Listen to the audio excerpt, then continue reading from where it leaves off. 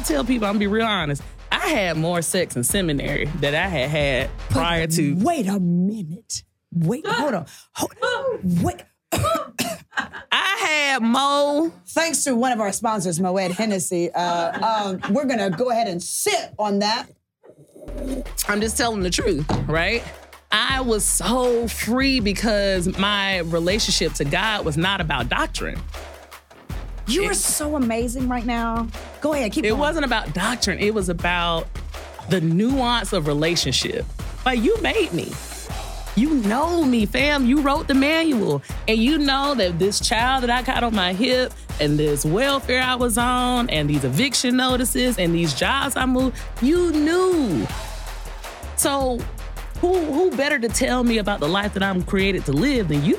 I am Rashawn Ali, everybody's home girl, everybody's favorite soror, the cool soror, representing the ATL and the east side of Decatur. What's happening? 5, 4, 3. Okay, here we go. It's the Cool Soror Podcast, hosted by me, Rashawn Ali. Let's go. Welcome to the Cool Soror Podcast. I'm your host, Rashawn Ali, and this is our opportunity to learn more about women who are in Black Greek letter organizations and men as well. But today is very, very special because I have Alicia Gordon here, and she was the very first guest that I had on my podcast in 2016. And she's here live in person. You know, I don't want to cry, Alicia. But welcome back to the show in this space. In this space. Look at you. Look at us. Look at us. 2016, we was on my couch. In your apartment. My apartment. In Atlanta. Yep. Now you down to the New York. New York City. Right. And look at you.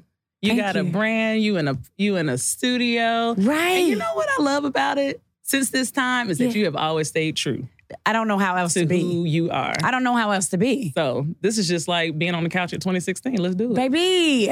I mean, literally, I what walked is into you. I didn't know what. I won't say I didn't know what I was doing because YouTube University had taught me so much prior to me coming to your house.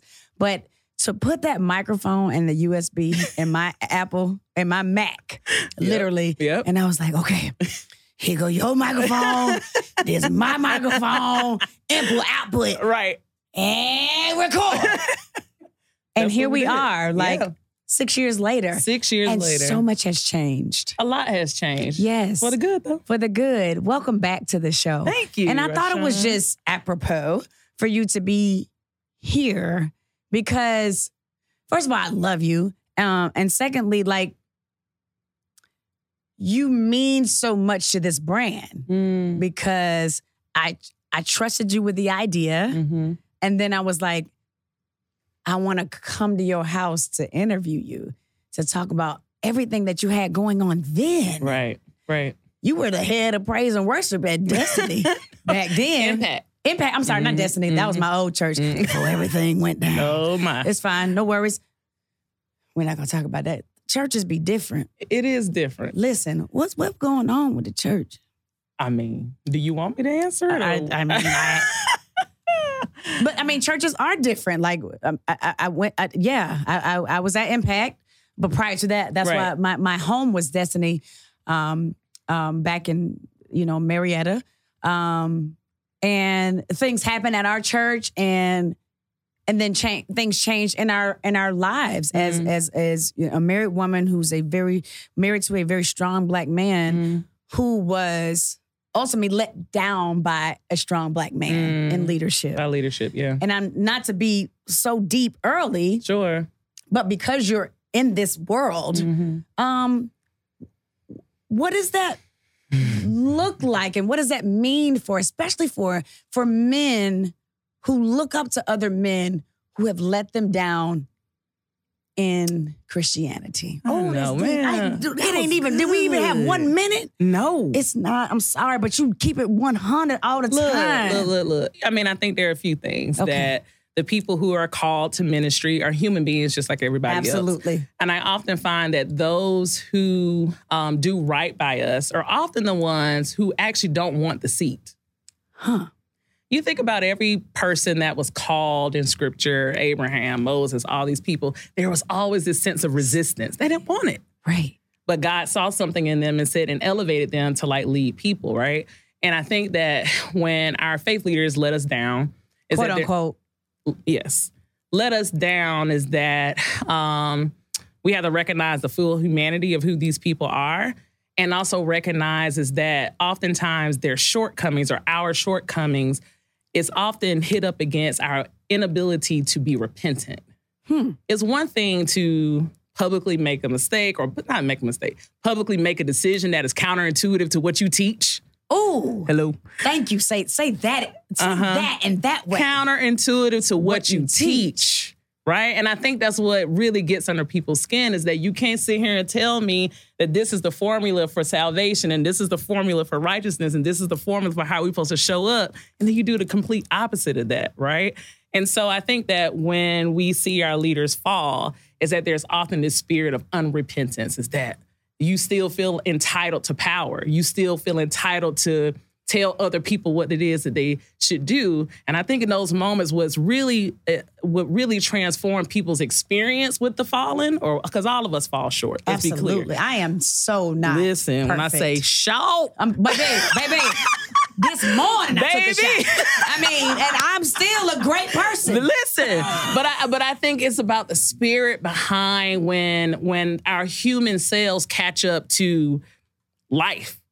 And I think it's often when our inability to decentralize or pull ourselves away from the position of power and to be teachable, even as a leader, to be able to receive reprimand, even as a leader, that is really the game changer about a person's ability or a husband's ability, or anybody's ability to say, you know what, I see this for what it is. I see your willingness to correct it. I see your willingness to be in community while we correct it versus you out here acting like, Right. oh shit don't stink. Right. So How you keep it so real? Because people could judge you for even what you just said. absolutely. But the way you show up is so different than I've ever seen. Did you make a decision to show up as Alicia the whole time? Or when did you free yourself from the confinement of Christianity? That's so good. I mean, I grew up in a Southern Missionary Baptist church in Lithonia. Bit Miller Grove, you know what I'm saying, on the east side. Where women don't preach, women don't wear lipstick, women don't wear pants. Ooh. Right? Ooh. Very conservative Black Baptist church. My daddy was a deacon and a trustee and all this kind of stuff. And so that's the context by which my like Christian formation happened. And it wasn't until I went to graduate school when I was at Emory and got my master's in divinity was really the first time I interrogated and questioned what it is I have been believing for 30 years. Yeah. And I think that, and I always tell people all the time, like, if you could just take one theology class, like Theology 101, it would change the game because you have to remember that our faith and what we believe comes from what our parents and grandparents told us. Absolutely. Right? And it's rich and it means something because it was the faith that allowed them to withstand like all these things that happened to them. But when I went to graduate school and for the first time was reading scripture for myself, and understanding the historical context and like all of these moving pieces, I was like, I really have been like beating myself up for being human. As a Black single mom who had a baby out of wedlock, who was out here kicking it hard. Right. The church had told me a million times over. Oh, that you were bad. You were a bad person. Absolutely. But it was taking those 3 years and really like digging into what it is that I believe, reconstructing what it was that I believe, that it freed me up. I tell people, I'm gonna be real honest, I had more sex in seminary than I had prior to. Wait a minute. Hold on. Wait. I had more. Thanks to one of our sponsors, Moet Hennessy, we're going to go ahead and sip on that. I'm just telling the truth, right? I was so free because my relationship to God was not about doctrine. You are so amazing right now. Go ahead, keep going. It wasn't about doctrine. It was about the nuance of relationship. Like, you made me. You know me, fam. You wrote the manual. And you know that this child that I got on my hip and this welfare I was on and these eviction notices and these jobs I moved, you knew. So who better to tell me about the life that I'm created to live than you?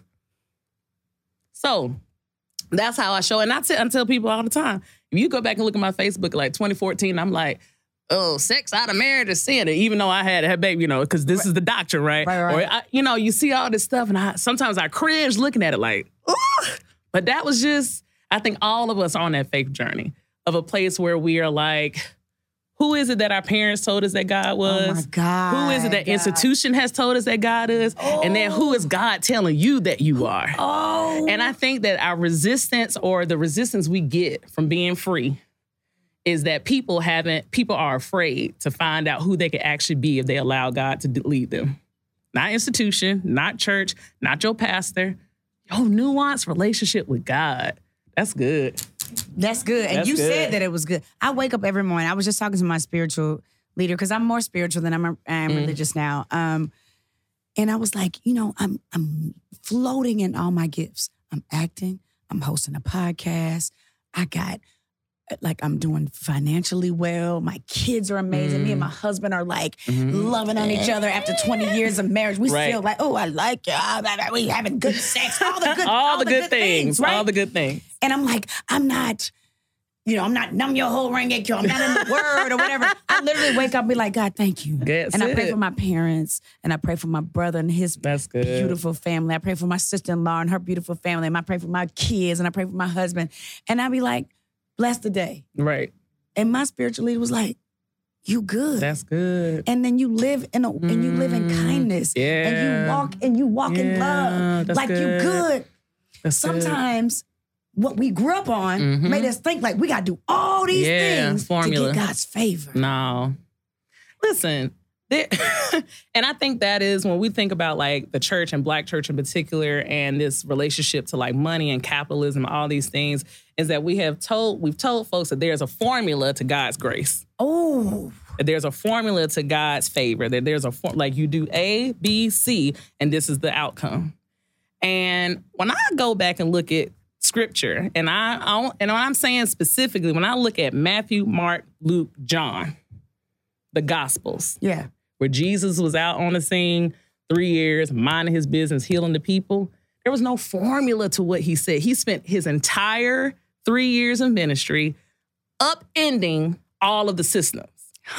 He was just like, listen, I know what the Old Testament or the Torah said, but I come to say that there's a new way to do things. Wow. He was really doing things pretty much like Alicia and Rashawn. Absolutely. He was reframing for people who had been in a religious, economic, political system that was fueled by rules. The Sadducees and Pharisees said that you can't work on the Sabbath. But Jesus said, well, this man need help on the Sabbath. Is the righteousness following the law, or is the righteousness meeting the man's need? Ooh. Right? And so that is that kind of upending around like this theology. And when I think what you're tapping into is about how do we show up in a really meaningful way that is about meeting the needs of people, meeting your own needs around the people around you, and being willing to risk foregoing institution to do it. Because institution is where the power lives. And we are drawn to power. We want to be powerful. We want to be connected to the money and the people and the lights and the cameras. But that's not where Jesus was. Jesus was over on the hillside like, listen, bring the children to me. Bring them to me, heal them, send them on their way, about to go take a nap. Right. See y'all on the boat. But institution led you to New York. It is. It did. And, I'm always gonna root for you and do other, but like it led you to New York. But so what was the separation of like finding who Alicia is with God and separating yourself from the institution that led you to the place that you love? No, listen, God don't waste nothing, okay? That's such a good question. Institution did lead me to New York, and I would venture to say that in the last 6 years, I've worked in 2 like church institutions, major church institutions, and I didn't last long in either. Because you are Alicia Gordon and you're from Decatur and you have a whole different... I didn't last long in either. And then after the church, I went into like a different institution. I went into politics and now I'm doing nonprofit work. And so I find that where I am now is actually more in line with who God called me to be. Not only about just doing work that's in my lived experience, but the little things that we don't think about. Like, I really appreciate being able to get a call from you, getting on a plane, coming here. Right. I ain't got to talk to no boss. I ain't got to put no time off. Baby, let me tell you. Like, I don't have to go through no doctors, no paperwork. That is who I have probably always been. But you had to find her. I had to find her, and I had to afford her. Hello. These are facts. Because I had to find Rashawn, but I also had to afford Rashawn. Yeah, that's good. Rashawn, God, has afforded Rashawn this opportunity. Everybody in here. That's right. To be able to get a check. That's right. But I had to put myself in position That's so good. of belief That's first so good. that I could. That's so good. Then to receive what I can do. You just gonna preach today? For other people. I can. I mean... When I woke up this morning, I was telling my makeup child. artist, who's also my friend, I said, Jay, I'm so grateful. When Amber, who works on the team here at the Contact Factory, she came over and like, she took some presents that I got for you that you'll get after the show. And took them over to the studio. But like the fact that she was able to beautifully serve me in that regard. But also the fact that I was able to, and this is real, pay the Content Factory for her services. That's so good. Right? But that did not come without work, faith, and God's belief, and my belief in God that I could actually have it. God had to take away the unbelief, had to give me the opportunity to do it. Yeah. So then I could do it. Right. Because we walk around with this unbelief all the time, like, oh, I can't have that. I can. No. Yes, you can. That's so good. It reminds me of, I ain't gonna get too churchy here, but it's a scripture about this guy whose daughter is sick. And he like goes after Jesus. And I don't even think he's like a believer or whatever, but he like goes, finds Jesus. And he's like, Jesus, my daughter is sick. Can you please heal my daughter? And Jesus, depending on which gospel you're reading, Jesus act real funny in the book of Mark. He'd be like, I mean, I can, but... but what's up? But Jesus was really like us. I mean, he really was. Right, he was just on some like, he was a little fun at it. He was like, God damn, I'm about to take a nap. God damn. Y'all always asking for something. But the man comes and he's like, my daughter is sick. She's like about to die or she dies or something. And, the father says, I believe, but help my unbelief. Ooh, the unbelief. I believe, but help my unbelief. And I think that so many of us, we believe it here cognitively, but we don't believe it here. We don't believe it in our soul, right? Because we are so disconnected from body, from soul, from wellness, from all of those things. It's easy to intellectualize it. But it's hard to get to this place. And there are a number of reasons. Money, poverty, white supremacy, woman. being black, whatever the case may be. There are a number of reasons. But that's what I hear when I think about that. What you said is that this father's like, I believe, because I've seen you heal people. But help my unbelief, because this is my daughter. Wow. Yeah. Yeah, so I've had years of unbelief. And so when I talk to younger women who want to do this or who are in my space, I'm like, my goal in this life is to take off 15 years of your unbelief. Because so I didn't really get all of this. Tell the truth. Until about a few years ago. That's so good. My baby Daylin, who's my talent coordinator, who knows she's the shit right now. Yeah. If I can be a part of her greatness in her 20s. In her 20s? Ooh. You don't have to wait till you're 40. Baby! You don't have to wait till you're 40. You don't have to wait. You already dope now. You already dope. So I want to be a part of her journey. Say, Rashawn told me, but she already got it because she got examples around her that she's already dope. But there's other women that are in her age group that don't believe. Don't believe. But let me be an example. Let me take out 15 years of your life. I don't want you to be in your 40s till you get to all this sauce. Right. You could be in your 20s and have the sauce already. Saucy, baby. Saucy. But we had to live this journey so we could be examples to other people. And that's what it's all That's about. What I know God God gave me my shit later. Yep. Because I would have messed it up. Here you gave it to me in my 20s. If I would have had this, I've been out here on the table like,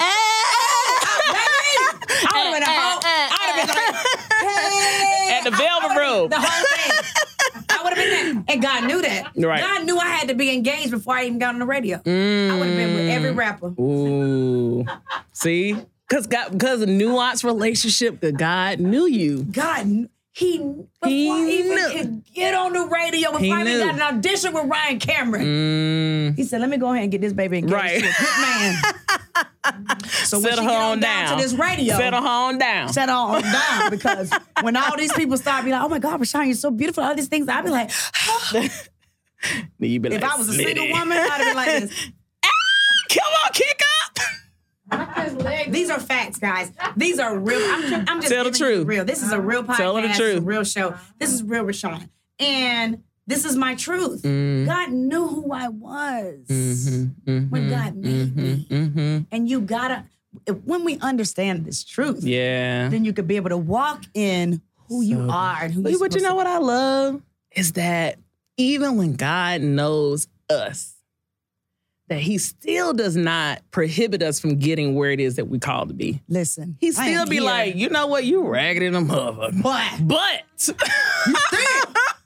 But, and not just for you or not just for me, not for just the people in this room, and you have already said it, it's because there are other people who are waiting on our obedience.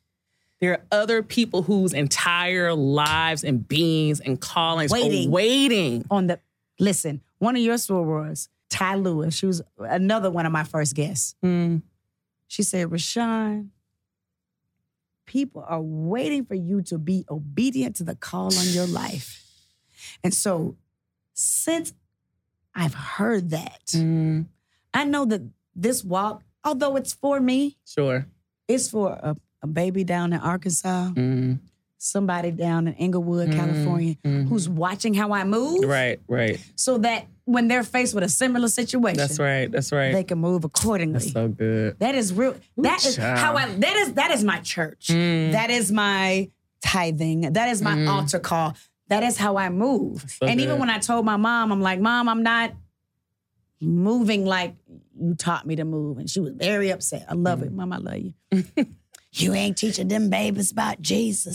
That's what she said. I said, I'm teaching them about love and kindness. And whatever it is that fuels them that's right. to be obedient to the call in their lives, that's what I want them to do.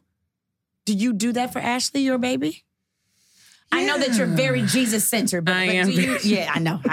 That's my homie. I know, right. But what do you, I mean, she's first of all, I've known Ashley since she was since like literally, probably like 10. Probably before that. Before then. Yeah. She's a freshman at Spelman and is living her best life. If, when you have daughters, you think about other people's daughters who you want them to aspire to be. Ashley's one of them. Because you've done an incredible job as a mother. Incredible job. And thank you. When I'm not like, and I will say this, like I'm good, but like I'm not like outstanding I'm guys, I'm just telling you my truth. All right. Brian Stephen Smith is an incredible father. And the reason why, of course, I attribute to their lives as well. But I think primarily the reason why they are so fantastic is because of him. And I add to it. Sure. I do. But I'm not this prototypical mother. I'm not. And I think that as Black women, we gotta be okay with who we are. That's right. And how we show up for our babies. That's right. And I do have a helpmate. I do. Mm-hmm. He's outstanding. He's outstanding. Hey, Smitty. Right. He's outstanding. Right. Yeah. Yeah. So now you have transitioned into this nonprofit, the Current Project, where you are like literally catering to single mothers because it's a lived experience. Yeah. I need to know more about this project, this organization, and why it was so important to you to do it. Yeah. I appreciate that. I feel emotional. And you can be. Put in this drink. It ain't nothing but this. It's just me, baby. The way I interview. That's my gift. Now, It is a anything gift. I can interview. All right. I can interview a person. Okay. So I appreciate this question in light of your acknowledgement about your role as a mother. And I want to preface this by saying is that we have been conditioned not only by our own mothers, but I think as a larger society that mothers should show up a particular way. Yeah. And I don't bake. Listen, me neither. I don't do crafts. I don't do crafts. Me neither. Right? I don't. Like, and if more women would tell the truth about that, right? That moment wouldn't have been so like it was. Right. But the Current Project is absolutely, it's a nonprofit that I run out of New York City, but we do work all over the country. And it is very much something built out of my lived experience. When I was a senior at Spelman, I learned probably 2 months before graduation, I was pregnant with Ashley. Wow. And my plan was actually to go to journalism school at the University of Maryland. So I was in the middle of applying to journalism school. I wanted to be the next Khadijah James, living single in New York. Khadijah. And I would learn literally on Spelman's campus that I was pregnant with her. And I'll never forget sitting outside on this bench and like weeping, like turned over. I'm 21 years old, pregnant with a dude who got a brother who live in Atlanta. The man don't even live in Atlanta. Wow. And and I remember sitting my tote bag on the ground, and the application for University of Maryland was like peeking out at the top. And I remember saying to myself, I said, this shit's never gonna happen, fam. Wow. And in hindsight, I remember that moment of just being boiled over and like weeping in sorrow. And I thought, at the moment, I thought it was because I was pregnant. I was 21 years old and I didn't know what the hell I was doing and what decision to make. But in hindsight, my sorrow and my weeping was not about this child, but it was actually about losing a dream. It was about what did it mean for the dreams that I had for my life.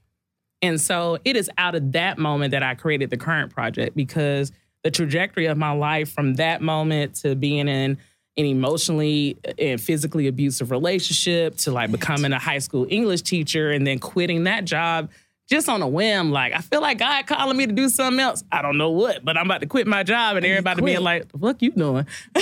Like, Ashley's like 6 years old. I didn't have anything lined up. And I sold everything I owned, and I moved back home with my mom. I was like 29 years old. Indicator, off Snapfinger Road. Come on, East Side. Yeah, all day. And it was a friend of mine, one of my Spelman sisters, was like, have you ever thought about going to seminary? And I because of my church upbringing, I had never heard of seminary. People went to like Bible college. Right. But no real like theological training. And I made this decision to go to seminary and change the entire trajectory of my life. I say all that to say that the Current Project is about positioning Black single mothers to reclaim their dreams. Ooh. So many Black mothers have to give up or put on hold to raise their children. Or feel like they have to.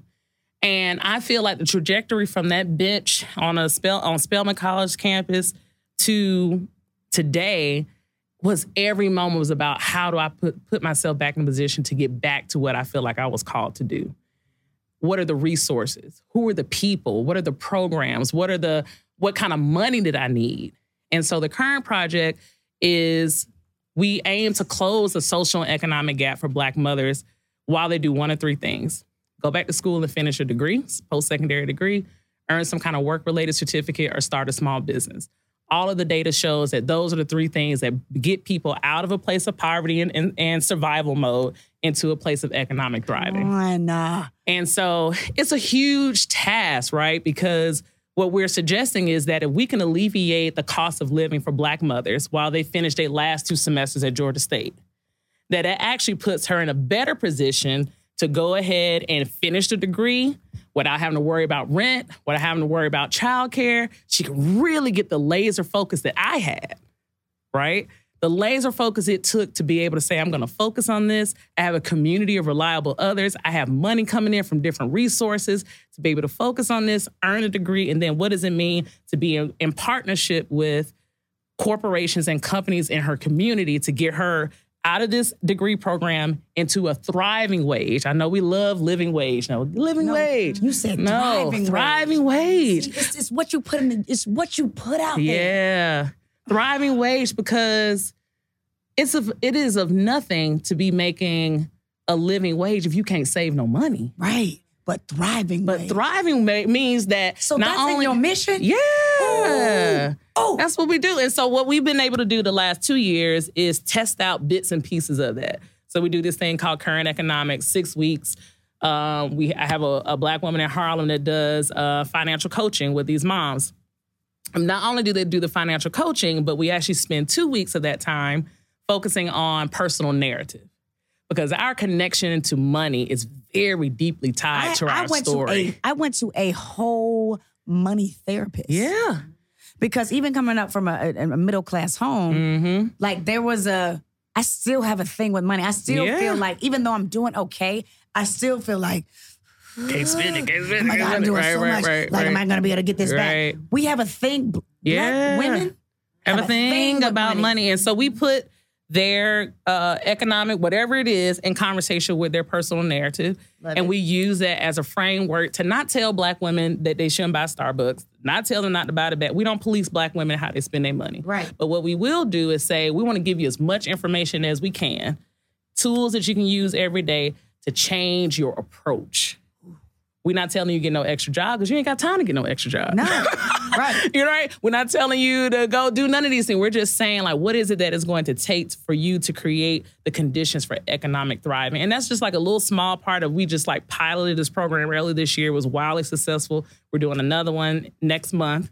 And there was a few moms this spring that was here from Atlanta that was in it. It was really great. And so basically the current project is really about us being able to pilot and test out these little bits of money, doing some fundraising around our programming. And the last thing I'll say is, how does all of this connect to policy?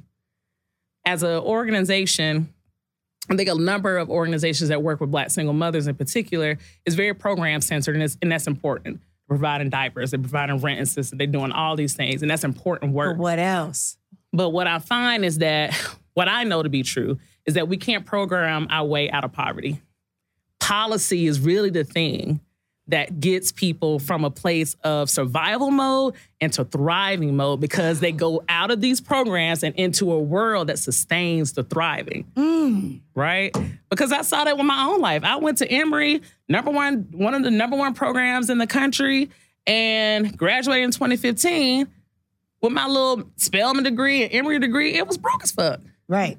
I ain't had no job. like, you know what I'm saying? And, I mean, right? And so what that did was put me in a tight place where I was like hustling and grinding and doing all these things, right? Essentially because I went back into a world that did not know what to do with all of this dopeness. Right. They didn't know what to do with it, right? So I hustled my way until I got some good white folks was like, we're going to offer you a job. Appreciate it. Right. Right. But, I mean, so I think our long-term trajectory is to not only just do the programming piece, not just support Black single mothers around economics and like mental health and these different things, but also begin to make the case for why we need to make policy changes around social safety net, around food, who can access food stamps, who can access rental assistance from a federal and state level, because you can earn these degrees and then go back to a job that don't pay you nothing. Right? And so without the thriving wage, you actually put yourself back into a place where you're in this cycle. And we want to get Black mamas out the cycle. Come on. No. That was good. That thing was good, girl. Put that on my website. What am I Hey, That was good. listen, So good. listen. I have seen it though. Yeah, man. From You the know? beginning, and to see you like doing it, I know. and not just doing it, but like that part about policy. Yeah. That's the part. That's the part. That's the real part. That's the part. For those people who didn't listen to the first episode back in 2016, I know you became a member of Delta Sigma Theta. Did Delta Sigma Theta choose you, or did you choose Delta Sigma Theta? I Sorry, let me mean, you say know. that again. Delta Sigma Theta. You There you know, go. Delta's always calling. Yes. It's always calling. Yes. The question is, do you have the capacity to answer? Yes, because Yes. listen, honey, I have written several letters for Delta. And I be like, Lord, how many service hours do I got to put down? Baby, Y'all don't play about that. we don't. We do not. You do not. We don't. We don't. So what was the reason that you wanted to be a Delta? You know, the earliest memory I have about Delta, I went to Camberlane Elementary School over Baby, in you Emerald right State. down. You on Columbia Drive. Sean, when I tell y'all I'm from Decatur. Dog, that I Matter grew of up. fact, What? I went to, remember Love Thy Children on Rainbow? Oh my God. I went to Love Thy You Children. went to Love Thy Children? Love Thy Children. Wait. Listen, I grew up in Spring Valley. My mom was still stay over there. You went Then I went to Camberlane over in Emerald State. I gotta go. Go ahead. And then I went to Tower High You went to over there Tower? at Glenwood. And in all three of those, We are so Decatur. This is ridiculous. in all three of those formative spaces, Yes. there was always a Delta woman at the forefront. Always, right? And, you know, for the fuller context, my parents have high school diplomas. They didn't go to college. I was the first to go to college in my family. And so they were my first introduction to the diversity of the Black female experience. Come on. Right? And this organization called Delta Sigma Theta. And so it had been something that has always been with me, always a part of like how I saw and wanted to shape and inform myself. You know, Spelman has a chapter there. I didn't pledge there. I pledged Decatur alumni. But the time that I did pledge, it was almost like every Black woman that I had known had been a part of that process. Was like, girl, we knew it was you. We ready for you. We ready for you. I love it. Yeah, it was good. It was good. And the time it was right too, because I think that in that point in my life, I mean, you know, we're about sisterhood, scholarship, and service. And being in a place in my life where I could give back to the organization. Like it wasn't really give back, right. It wasn't about wearing the letters. It wasn't about Exactly. all those things. It was about, like, am I in a place where I can give to it what is given to so many people? Right. So, Right. And now fast forward as we close out, you know, Ashley is at Spelman, the school where you got your first degree. mm, And Ashley's her daughter. What did that feel like? I don't know, because I'm coming up upon this. I know, you almost there. If Bailey chooses FAMU, that's fine. It'd be great. You know, but what does it feel like for your baby to say, Mom, I want to go to Spelman like you did? And you just played such an integral role in her life. And Yeah. I've just seen it from afar, how much you poured into this baby. yeah. You know, I think that our children and their choices are the summation, are the greatest summation and reflection of who we are as individuals. And I don't say that as a pat on the back. I actually say it as a reflection of the complex, beautifully complex human experiences these children are leaning into. And Ashley, I had to learn, she had to teach me how to parent her. Really? Yeah. Because the school of thought I come from, I mean, I'm saying really like that. too. Right, Like, like, I come ain't doing on the now, same thing. Bailey be like, Mom, right. not too much. That's what You're she tells doing me. too Not much. Not too much. You're doing too much, right? And so for full I mean, probably in the last 4 or 5 years, I finally was like, oh, you need a different style of parenting, right? In order for all of my subliminal things to stick around Spelman, around choosing Jesus, around the color red, whatever it is, right? Look at you. Right? For it to stick, I gotta show up in the way that works for you. Right? Your personality, your temperament. It has not been easy. She'd be like, you yelling. And I'm like, I'm not yelling. This is just They're who I am. who I am. But she's like, no, you're yelling at me. And I don't react well to that. right? So now that girl, Can we have a session after this? So not getting it right. But no, it's not about getting it right. I mean, because here's the evidence: is that Ashley is at Spelman. She has started her matriculation there, debt free so far. Come on, hush. Come on, God. God. Started there debt free so far, and she is in this place where she is testing out all of the things that she believes that she wants to be, and doing it in a safe space, doing it with mama's eyes from 900 miles away, and like friends were like, "Oh, I saw Ashley on the strip." Okay, not at the strip club, the strip. Down to the at the clock 11. Right. Gotcha. Before be like, they don't do that at the strip club. Right. She had No. But, I think when I think about all the things I've done in my life, that is the thing that I'm most proud of, that she made that choice, that she is there and thriving, that she is getting the opportunity to discover who it is that she will ultimately become. And she's awesome. That's all we can ask for. She's awesome. I want to connect her with Bailey, my 11th grader. Yeah. To do like a little shadow weekend. I know. Something. That would be great. dope. So Bailey can see, it's crazy, all of it. Yeah. And it's like, am I getting it right? But I think the one thing, and I think I don't know if I said it on this season, but like the one thing that has made me realize that I'm doing okay at it. Mm. We were talking to a scholarship counselor who's one of your sorors. Bailey was in this program. She's like, Bailey, what do you want to do? She's like, I want to live a life like my mama. Because she is like, she's doing her thing. And then I said, I'm good. I'm not going to heaven. No, you're right. Walk on out. I'm good. But when your teenage daughter says that, aspires to be like you. And I want to just hold that for you, Rashawn. Is that because I've heard you say it a few times that you don't know if you're getting it right. It ain't about whether or not you're getting it right. It's about whether or not the things you are teaching those children are showing up in the world. And that is your evidence. Yeah. And for her to be like, I want to just like live like my mama living. She didn't say Smitty. Right. She said you.